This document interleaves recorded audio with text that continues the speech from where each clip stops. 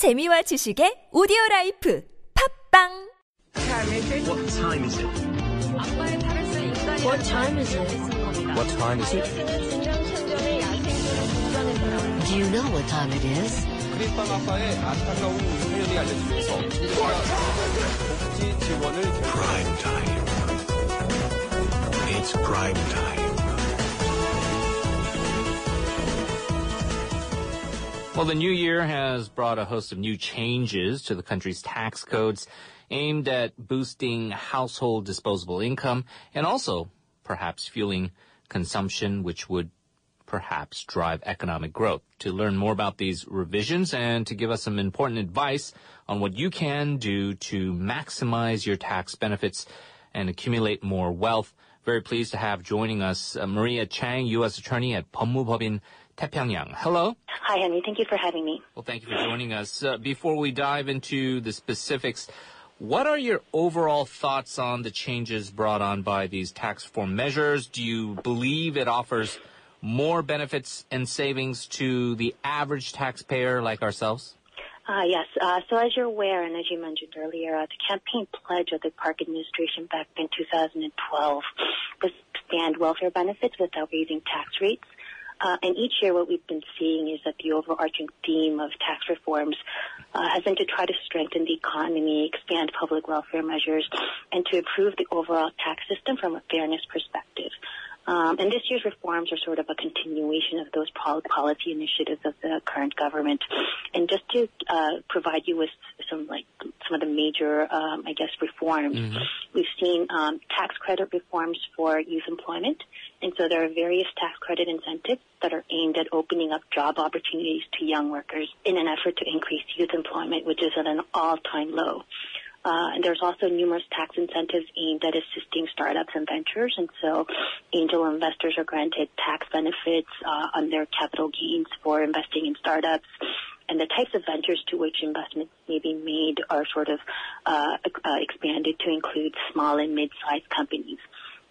From a corporate perspective, I think the 2016 reforms continue to lay out measures aimed at preventing corporate tax avoidance and tax evasion. And in line with those objectives, the new laws introduce documentation requirements for multinationals with operations in Korea that are in line with the OECD initiatives referred to as the BEPS project, or the Base Erosion and Profit Shifting project.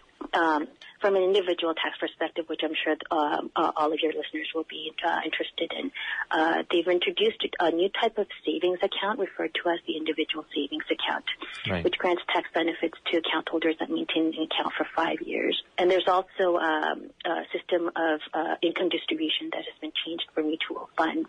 Whereas in the past, investors have had to cash out on an annual basis and to pay taxes on dividends annually. The new law defers taxation until you actually cash out on the mutual funds. And so it provides additional incentives to investors to put their money in mutual funds. But as you can see from the major changes that have come into place, there are not many individual income tax benefits that I believe offers more benefits. I guess the good news is that they have not taken away benefits from the average taxpayers as they have in the past. And it's something complicated for the layperson, and in the limited time we have, let's try to break down maybe some of these various specifics. They don't apply to everyone. Not everyone's a small business owner. Not everyone owns property and what have you. But first of all, some of the changes in real estate taxes, what do you think is relevant for the average homeowner there? So we have not seen many changes to the real estate tax. The new rules that have come into place require additional capital gains taxes to be paid on any land that's non-business purpose or non-residential. And so in the past, they've been subject to basic statutory rates of 6 to 38%, but with the changes that come in this year, capital gains on non-business purpose or non-residential land, farmlands, fields, vacant lots, those rates will range from 16 to 48%, which is a significant increase in tax. And so there are special deductions available of up to 30% for long-term ownership of such lands of up to 3 to 10 years. But these benefits won't be available to 2019 when the 3-year period has been met. And so given the new developments, any transfers in non-business purpose or non-residential land should be deferred until after 2019. I guess another option would be to try to build commercial or business structures that would change the purpose of the land to a business purpose land or a residential land prior to transfer. As far as, and this is something that, again, not a lot of people will have to deal with this year necessarily, but this inheritance and transfer tax system, can you tell us about some of the minor tweaks there? Sure. And I think this may be a little bit more of an interest to the average individual taxpayer, but there have been new tax benefits granted for those who take care of parents. And so people who live with their parents for a period of 10 years or longer, which, happens in a lot of households in Korea, and do not have any houses under their own name will get an 80% deduction in inheritance tax for up to 500 million Korean won, when they actually inherit the parent's house. And that's up from the current 40%.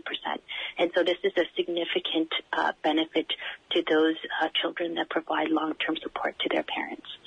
And also, with respect to inheritance of other assets, the deductibility in the past was 30 million. Now it's been increased to 50 million. And so there's been a little bit of an overhaul in the inheritance tax law system, but we don't see a lot of benefits in that area as well. One change that some people may consider to be major, especially all this talk about elderly poverty, retirement funds being depleted, the pension scheme not working out. This ISA, individual savings account, it's going to be launched in March. Do you feel that this is somewhat of a game changer? Sure. The introduction of the ISD has been receiving a lot of media attention since it was announced, I think, in August, as one of the major tax benefits to the average taxpayer. And this is an account that allows the account holder to manage a variety of financial products, such as time deposits, installment savings, investment funds, insurance policy, all under one account. And the tax benefits to the ISA is that the investment return of up to 2 million won are exempt from interest or dividend income tax. And any amount in excess is taxed at a rate of 9%, which is lower than the average statutory rate of 15.4% for interest and dividend income.